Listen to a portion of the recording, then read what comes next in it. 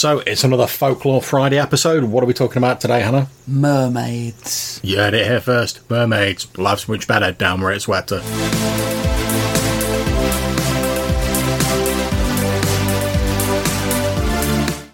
Okay, so as Hannah said, we're going to be talking about Merfolk today. So we've chose a couple of monster manuals. Well, Hannah's chose them. The AD&D Second Ed Monster Manual and the 5th edition D&D Monster Manual. So Hannah, why have you chosen these two monster manuals in particular? Simply because that's the one that we had way back when I first started playing D&D. That's the Second Ed one, yeah? Yeah, so it's the older version and this is the current version. Okay. So if you want to take a look at that one first. Okay, yeah. So in the AD&D Second Ed Monster Manual, it describes mermen as marine-dwelling amphibious humanoids with the upper torso of a human and the lower torso of a fish. According to this, they were once human but were transformed by unknown powers into their current form. They live by herding fish, but during times of need, they may have been known to attack other sea peoples and aquatic races, etc. Their adult mermen are 5 to 6 feet long and weigh between 150 and 225 pounds. Their skin tone can vary. Their hair colour is usually dark brown, occasionally fair. Their scale colour ranges from green to silver. Females are a little bit shorter than the males and weigh a little bit less. They adorn themselves with coral and shell decorations. They speak their own language. They're well armed, like tridents, crossbows, presumably adapted for working underwater, and javelins. They can use grapples to attack ships, so they can throw up to 50 feet. However, they do suffer double damage from fire attacks. And there's a little bit in the habitat and society, basically, where for every 20 mermen encountered, there's a patrol leader who's slightly tougher, more hit dice. For every 40 mermen, there is a leader who has 4 hit dice. And for every 120 mermen, there's 1 chief, 6 hit dice, and 2 guards with 4 hit dice. For every 10 mermen, there is a 10% chance of a shaman, who is a 3 hit dice merman with the spells of a 3rd level priest. They've got regular undersea communities, usually reef or sort of cliffs, honeycombed with passages. Occasionally, it says about 10% of the time, they may construct a village from seashells and coral. Their society is heavily patriarchal. They prefer to be left to themselves and usually reject proposals of friendship or trade. They're very territorial, and whilst closely related to humans, they don't particularly like humans. In their ecology section, it tells us they're omnivorous, but they prefer a diet of fish, lobster, crab, and shellfish. They don't cook these creatures, but they fillet them before eating. They can survive out of water for 1 hour before they begin to dehydrate. When dehydrated, they lose 2 hit points per hour, and they will die when they reach 0. Immersion in fresh or salt water immediately restores these lost hit points. They have an average life expectancy of 150 years, and they have many natural enemies, but particularly hate the Sahagwin and the Ixtlahuatl, I'm pronouncing that wrong, I'm sure, and they often clash with tritons over territory. And the artwork shown in here is the traditional mermaid wearing the fish scale bra. Straight off a sailor's arm, isn't it, really? Yeah, fishtail, sort of attractive female upper body wearing the fish scale bra, long hair, coral. You all know what a traditional mermaid looks like. So I can just see by glancing over at the artwork in the 5th edition book that they've taken a bit of a different tact there. So why don't you tell us about the 5th edition version? This one looks a lot like the ones in the Harry Potter movie. She's got fins where you'd have hair normally on a mermaid. Yeah. She's got big webbed fingers. She's completely blue all over and completely scaly all over. And she's got a long fluke rather than fishtail. Yeah, I was going to say, and of course it's modern artwork, so they've got the sort of massive like wow elf ears that tend to proliferate on a lot of modern fantasy art. Yeah. I can see they've also got sort of like webbed fingers as well on the sort of humanoid part. Mm-hmm. So the human part looks noticeably less human than it did previously. And something that I'll point out that I'll come back to in a bit is the way she's got this like weird belt thing that's actually pressing down several of her fins, and this like bag slung over her shoulder, which only makes sense if she happens to be I think that might be like a fish shell, like it looks like some sort of shell. Whatever it is, it's slung sort of either over this shoulder or onto her belt. Yeah. Now that's great while she's in this upright position. Yeah, when you're as soon as she tips over to start swimming, that's going to be causing all kinds of drag. But anyway. Yeah, and I presume having like your fins pressed down wouldn't be tremendously helpful. Yeah. So in stats, they're not dissimilar, although they are very simple creatures as far as like D&D creatures go. The stat block itself's quite small. Does it tell us any more about their background or anything different? No. Well, it doesn't tell us any more. It tells us different. Or rather, it doesn't tell us that they've specifically come from human races. They just exist and they don't really like humans. Yeah. It does tell us, which I also sort of made me like think about it a bit, that they lack the materials and the practical means to forge weapons, to write books and keep law, or to shape stone to raise buildings.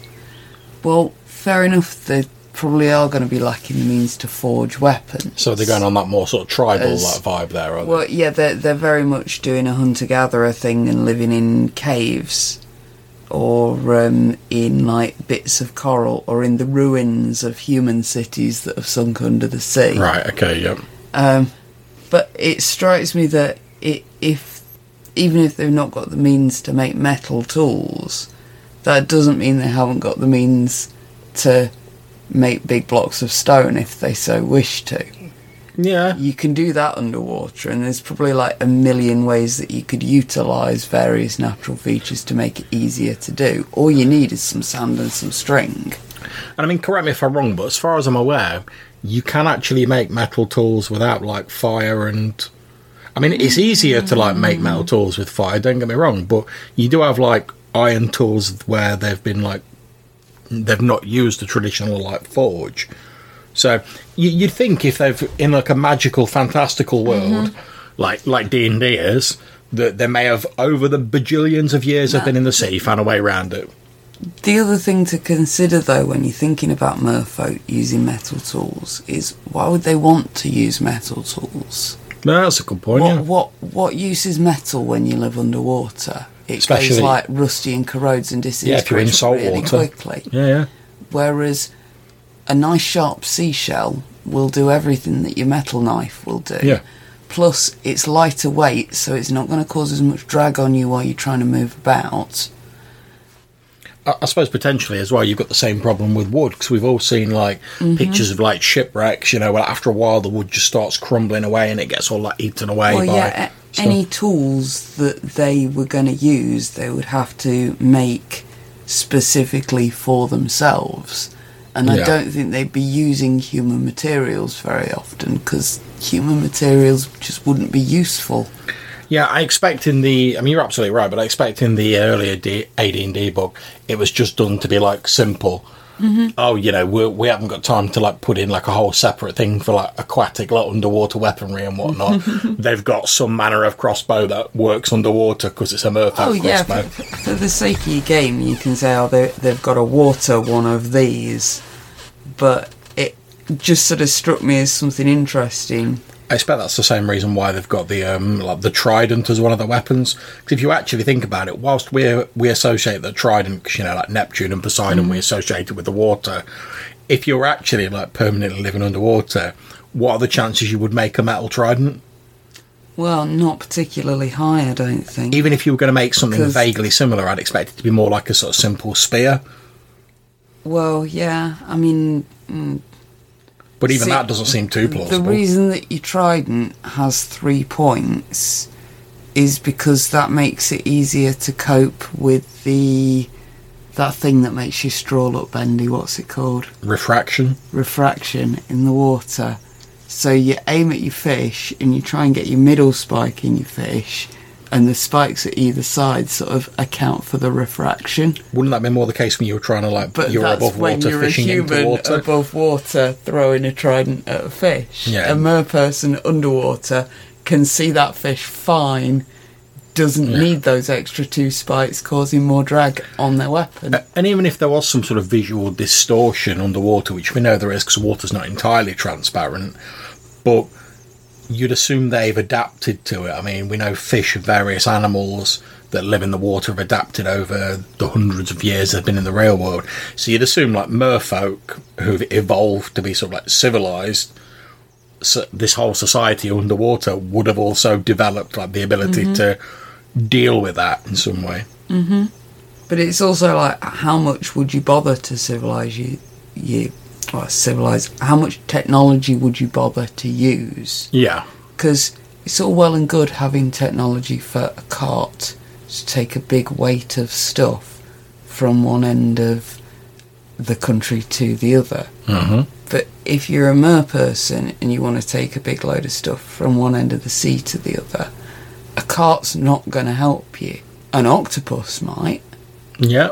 Or various sort of flotation type devices that you can construct that just lift it above to a certain level and then take you straight across.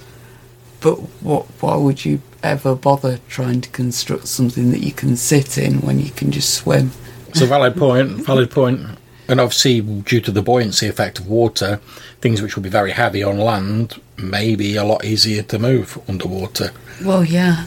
You could make use of quite a lot of things to shift stuff about if you so wish to. But again, why would you bother? Because the other thing is, you've got various different animal migrations that are way more drastic than what we see happening with animals migrating on land, but we don't really think about it because we don't see it happening because we're humans.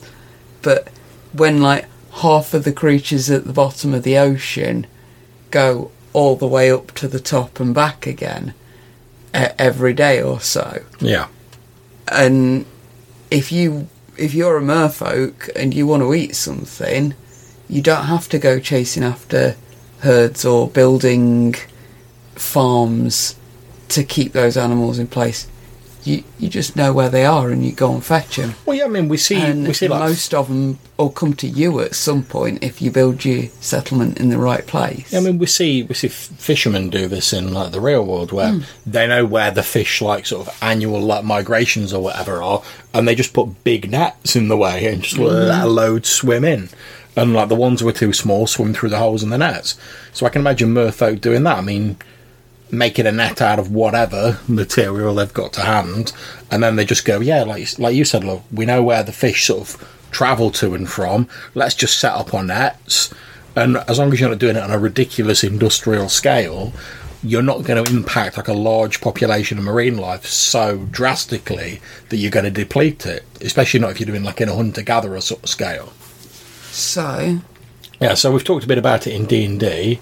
What about merfolk in folklore? I can see you've got a bit of notes there. Obviously, the mermaid story that everybody knows is The Little Mermaid. That's right. And most people know the Disney version, but I think by now as well most people know the Hans Christian Andersen version. Yeah, or at least that it ends quite differently. If you need to know, by the way, the Hans Christian Andersen one is the one without the catchy tunes in it. That's the original story that he wrote, and the ending, which is quite different, for me, always struck me as, so it's all the same right up to the point where she gets her legs and she goes to see the prince. Yeah. The prince takes no interest. He just sort of keeps her around like a pet. He gets a human girlfriend. Right. Her sisters try and persuade her to kill him because he's broken her heart. And she decides to stop stalking the guy that she's been stalking, who's got no interest in her, and moves on to another lie. Okay. Alright, she dies and turns into sea foam, and then she gets turned into like a air fairy. But yeah, I quite like that story as just being that slightly different angle on it. And it could be an interesting NPC to put into a game, somebody that was a mermaid but moved on for whatever reason, or was a whatever. Yeah. Could be interesting as a player character as well. Yeah, I mean, I think my only potential issue with, which you've neatly got around in that, obviously, normally if someone's like, hey, I want to play like a merman or a merfolk or whatever, first of all, you've got to think, well, how much of my campaign's going to be taking place in like in aquatic environments? Because if you've got one person who's playing like a merman and the other people are like your normal sort of land going races, they're probably not going to get to like do their merman thing like as much as they'd want to. Whereas, like you say, you're sort of transformed merfolk trying to move on and trying to do something different could be quite interesting, and you don't really need extra stats for it, because if you're a transformed merfolk, the other name for them is human. So that got me on to thinking about the other mermaid story that I know reasonably well. Okay. Which is, you know, the mermaid on the Starbucks logo? Yeah. So she's called Melusine, Okay. or sometimes people say Melusine. I'm not going to argue about it. Her story is a bit weird and convoluted, but the moral of the story is basically let your spouse have their secrets. Okay, right. I'm intrigued. Tell me more. First part of the story, there's a woman who agrees to marry a king under condition that he never visits her during childbirth. Oh, but that was a difficult sell. So she has 2 daughters, and then the king's chatting to his mates, and they're all like, oh, it's a miracle seeing the baby born. Oh, it's fantastic. Why haven't you seen your baby's born? And he decides to get nosy, and he goes into the room while she's having the 3rd child. Because he broke his promise, the child is cursed to be a mermaid on Saturdays. Why Saturdays? That's a very complicated question that will lead us down a very dark YouTube rabbit hole. Let's say there's conflicting theories on it. Right, okay, fair enough. It's one of those, is it? All right, so how does the rest of it go down? So, child grows up and gets married, and she makes her spouse promise to let her be alone in her room on a Saturday. So he's got no clue she's a mermaid on a Saturday, but she is only a mermaid on a Saturday. They agree to this, they have a couple of kids. One Saturday, he gets curious. Yeah, I think I see where this is going. Goes into a room, sees her being a mermaid. She gets cross. She flies out the window. She curses the king. Hold on a second. Flies out the window? Yeah, she sprouts wings. Right, okay. Again, medieval folklore gets a bit weird and confusing. Yeah. So sometimes she just jumps out the window into the river, or sometimes she steals the children and goes out the window, or whatever. There's a million versions of this story. Yeah. But basically the myth is that she's a mermaid, but she can't be seen to be one, and then when she is, that there are dire consequences. Causes dire consequences. So you were saying, like, oh, the moral of this is that, like, your spouses have the secrets. I would have said the moral of this is, like, if you promise to do something, like, keep your word. Well, that too. Because, like, both of them were, like, told, like, oh, don't do this, or, like, some bad stuff's going to go down. And they were like, yeah, it's fine, we won't. Oh, but, I'm interested. Well, maybe you should have thought of that beforehand. But that is where you could have, like, an aquatic type creature that wasn't an aquatic creature to begin with. Yeah. Like a work replacement merman. Yeah. So you don't need a whole society of merfolk for a creature like her to exist. She's there because she's been cursed to be like that sometimes, and I suspect this is part of where they got Princess Fiona from. In Shrek, yeah. But there's many different ways you could use that again for a story, depending on who's a player character and who's an NPC in the scenario, really. Okay. But yeah, if you do want to have that merfolk society, it's quite sort of interesting to look at, as we were before, how much technology do they have? What are they using it for? Yeah. I mean, is there like a merfolk black market in human goods? Because sometimes they are useful and people like the novelty and the fact that it's effectively going to disintegrate in a few months. So it's like, I like the fact you mention it as like a black market, because like it almost makes it sound like there's like a social stigma amongst Merfolk, you know, because they don't like humans, you don't want to rely on human goods, but occasionally they're like, yeah, but we could do with a little bit of something to like sort this problem out. Is there a social stigma on it, or is it a highly prized like thing that if you were lucky enough to find a human bottle opener, you'd go rushing straight to your local merlord to get the reward of whatever it might be? It also brings up an interesting point of like, is there any trade between merfolk and humans? Because they might not like humans, but if they've got goods that you really need and you can't just like get out of the water and like walk across the land to get it yourself, you either go without or you find someone to trade with, basically. So what if there's like small groups of like maybe like coastal settlements or whatever where they do a bit of like trade with them on the sly? And I just want to like look back at these clothes on this merfolk again for a second, and point out how much drag that outfit's going to have. If your merfolk are going to be wearing clothes, they're going to be skin tight. If they're going to have ornamentation, it's going to be skin tight. Any of that kind of stuff is going to affect how well you can swim and how well you can float.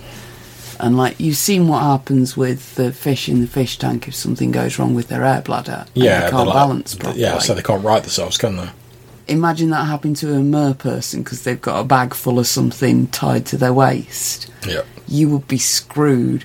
If it's enough of a problem for like the guppies in the fish tank without any filter or bubbles or anything in there, think how much of a trouble it would be for a mer person in like the sea, with all the currents and everything. Yeah, all of that.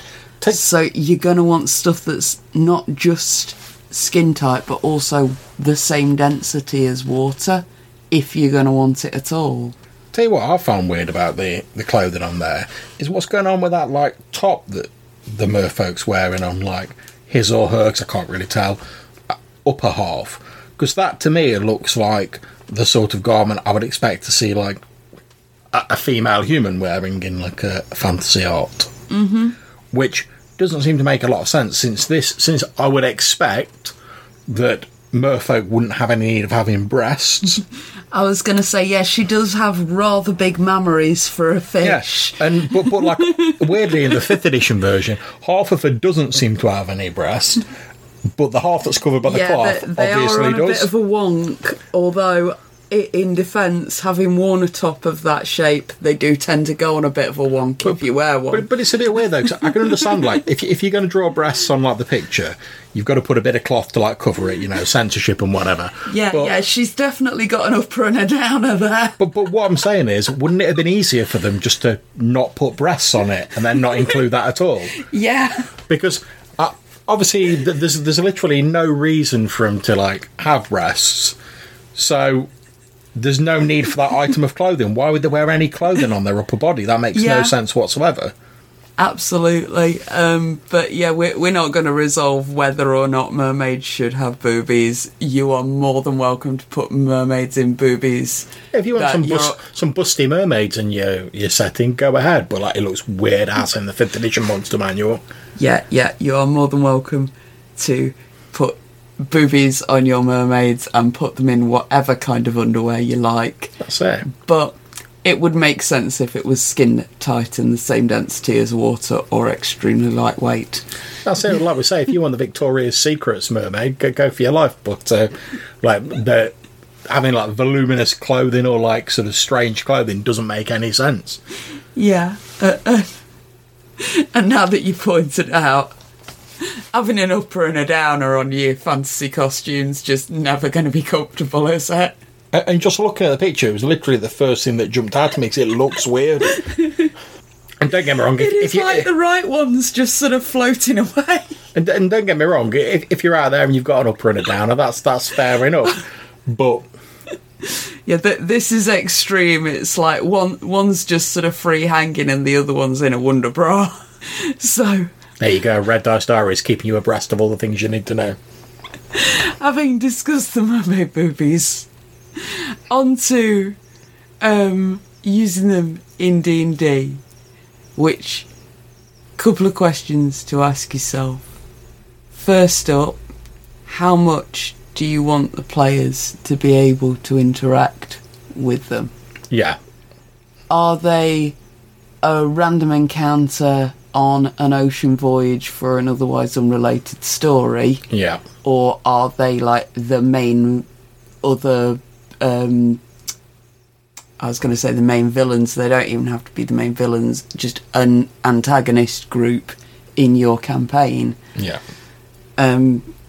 Obviously, if they're just a random encounter, you don't want the player characters to be able to get in the water and talk to them and do stuff. Yeah, and you probably don't need to delve as deeply into their background if it's just a bit of a random encounter. Indeed.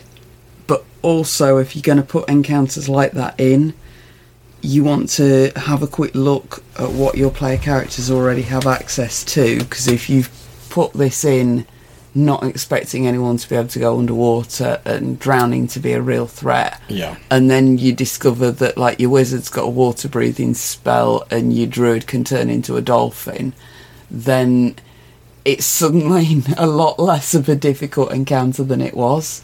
Yeah, I think that's definitely something to bear in mind, because although in 5th edition and the AD&D second ed monster manual you have sort of like the challenge rating or like equivalent, obviously that's not a really accurate representation when it comes to merfolk, when the player characters are potentially in an environment that's hazardous to them, that they're not equipped for dealing with. And even if, let's say, you're the stereotypical like D&D fighter in like full plate mail armour with a shield and a broadsword and all that malarkey, if you like get grabbed by a merfolk while you're on a ship and get dragged like under the sea, even if you're lucky enough that like the wizard whaps a water breathing spell on you like as you're being pulled under, you aren't going to be able to swim. You're going to sink like a stone. If you're in the sea and it gets really, really deep, like the pressure's going to crumple you like a tin can. And also, let's say you manage to break free and somehow, with some amazing like fluky roll, get out of your plate mail before you sink to the bottom of the sea and are crushed. You've still then got to swim back up to the surface in less time than it takes for that water breathing spell to run out. And if any of those criteria are not met, you are done, son. Oh, and you just lost your massive like plate mail and probably the rest of your clothes and anything else you had in your pockets. And that's assuming the merfolk are just trying to drag you underwater and they're not like shanking you at the same time. Mm-hmm. Because like we're assuming there that when you pull underwater, you're literally concentrating on holding your breath and taking your armour off. Now that'd be difficult while you were sinking. If you're trying to fight someone off and you're getting stabbed and stuff like that, being calm enough to like regulate your breathing or like hold your breath and get out of your armour while you're being attacked and defend yourself, that's going to be a hell of a lot more difficult. So, what would you use them for in your game, John? Me, I've got to admit, there's a couple of ways I'd use them. The first would be random encounters, as you say. The players are on a ship sailing somewhere for whatever mission they're doing, and couple of ideas. They either just like see some merfolk off in the distance and like nothing else happens with it, they just see them in the distance, and that's a cool like thing going like, oh, some of these old legends of the sea are true, but you don't need to make any more of it. The other would be they get attacked by merfolk for whatever reason. They've wandered into their territory. Now that would be challenging because the players are on a ship, the merfolk are in the water, so it's going to be a ranged combat. But it introduces some complications, because let's say the merfolk are trying to wreck the ship from underneath. What do you do about it? Because you can't just wade into the water and sort of deal with them. But by the same token, because they're not going to be insta able to like sink your ship, it's going to take some time. If you are the big beefy fighter in plate mail, who's for some reason wearing plate mail while he's on the deck of a ship, you can be like, oh, they're like putting holes in the bottom of a ship, we've got to go and deal with them. So that may give you time to like shrug out of your armour or drop some of your heavier stuff and then jump into the water, so there's a bit of warning provided. So it's not just like, boom, you're in the water, you're drowning, you're in plate mail, what are you going to do about it? And I think those would probably be the two main sort of ways I'd use them. The other one would be, you know, the sort of vaguely like Innsmouth-esque style. So you don't have to go the whole like horror sort of hybrid vibe that Lovecraft did with Innsmouth. But having like an isolated coastal setting where maybe they're a bit more prosperous than you would otherwise expect, or they seem inexplicably wealthy based on the fact they just do a bit of fishing. But like when you speak to the locals, they're like, oh, they don't talk about it. They're a bit close-lipped to outsiders.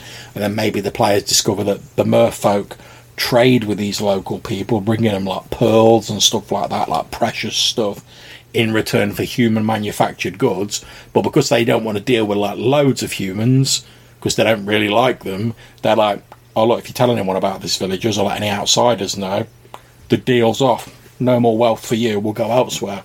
So in that case, you're probably not dealing with the Merfolk directly, but if you start poking your nose in for whatever reason, you're going to have to deal with these local people in this like coastal village who probably aren't evil as such, but they know if they sort of let you in on this and the Merfolk find out about it, they're going to lose their revenue stream and they're going to be back to being a poor fishing village again.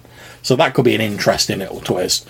And if the player characters do find out about it, what do they do about it? Can they persuade the Merfolk? They're like, oh look, it's only us extra four who know about it. Do you really need to know? I'm reminded of that Star Trek episode where they wipe everyone's mind on board the ship to prevent them finding out about this type of aliens. Mm-hmm. But they leave a few clues and like Data works it out and the rest of them all work it out, and then Data's like, whoa, we left some mysteries. Let's just do it again. Let's have a do-over and let's get it right this time. So maybe you could persuade like the Merfolk that like they could still keep their trade agreement going. I think that could be interesting, a bit of socialising and a bit of negotiating at the end. My idea would be that you would have a mostly on-land adventure. Okay. That would begin on a boat, as you say. Mm-hmm. The Merfolk, who often trade with the ship, come and ask for some help. Some of our people, some of our stuff, whatever, has been stolen and taken to ex-evil guy's dungeon. Yep. Or to be part of ex-evil guy's menagerie. That's pretty cool. Off you go, players. Go and rescue our stuff. Come back and get a reward from us. I like that, because that still gives you like a bit of your standard dungeon crawl, to get into the menagerie, but also give you the additional challenge. It's not just go in, get gold, get out. It's like we've got to go in and we've got to get this like Merfolk out who we've got to somehow keep in water. Then we've got to get them to the sea. And then you might be stuck with the thing of, oh well, we've got this polymorph or whatever that we can use to turn this Merfolk into a human so they can survive the journey back to their family. We can't turn them back into a merperson again afterwards, but they'll be alive and they won't be a prisoner anymore. Tell you what you could do as well. What if we take your concept and you're like, oh, you've got into the menagerie, you've freed the Merfolk, we're giving you like the polyjuice potion to like turn them into like a human, and there's some criteria they have to meet to like turn them back into a Merfolk. Let's say just for a random example, I'm pulling out my backside. Let's say they take this potion, they become human until they touch salt water, and then they turn back into a Merfolk. Mm-hmm. You then are like, oh, we're like 2 months away, travel away from the sea or whatever, so you got to take them back. What if by the time you get back to the sea, that Merfolk's like, no, I'm good. I don't fancy it, actually. Another question. Yeah. You know what, I've been quite enjoying this human. I quite like having like fire and like cooked food and stuff, and yeah, it's been really good. I don't much fancy going back to being a Merfolk, and as long as I don't touch salt water, that's grand. No, I'm good, thanks. And then the player characters going up to the Merfolk be like, oh, we tried, but they don't want it. As if the Merfolk are just going to buy that. They're going to be like, a likely story. You've done something to them. You've brainwashed them. Something like that. And then you've got another potential, like, conflict brewing. Like, can you persuade the Merfolk to go back to the sea?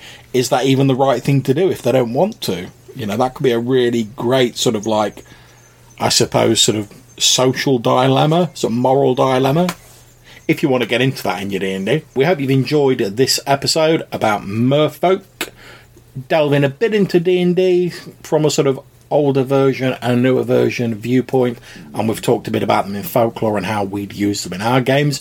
Perhaps you'd like to get in touch with us. We'd love to hear how you use Merfolk and aquatic races in your games. You can do so in a few different ways. You can leave us a message on SpeakPipe. There's a link in the description. You can leave us a message on Anchor. Again, a link in the description. Or you could send us an email to rddrpgpodcast gmail.com, and we might even feature your call in a future episode. We'd love to hear what you think and your suggestions for future Folklore Friday episodes. So until we see you again, take care. Bye. Bye.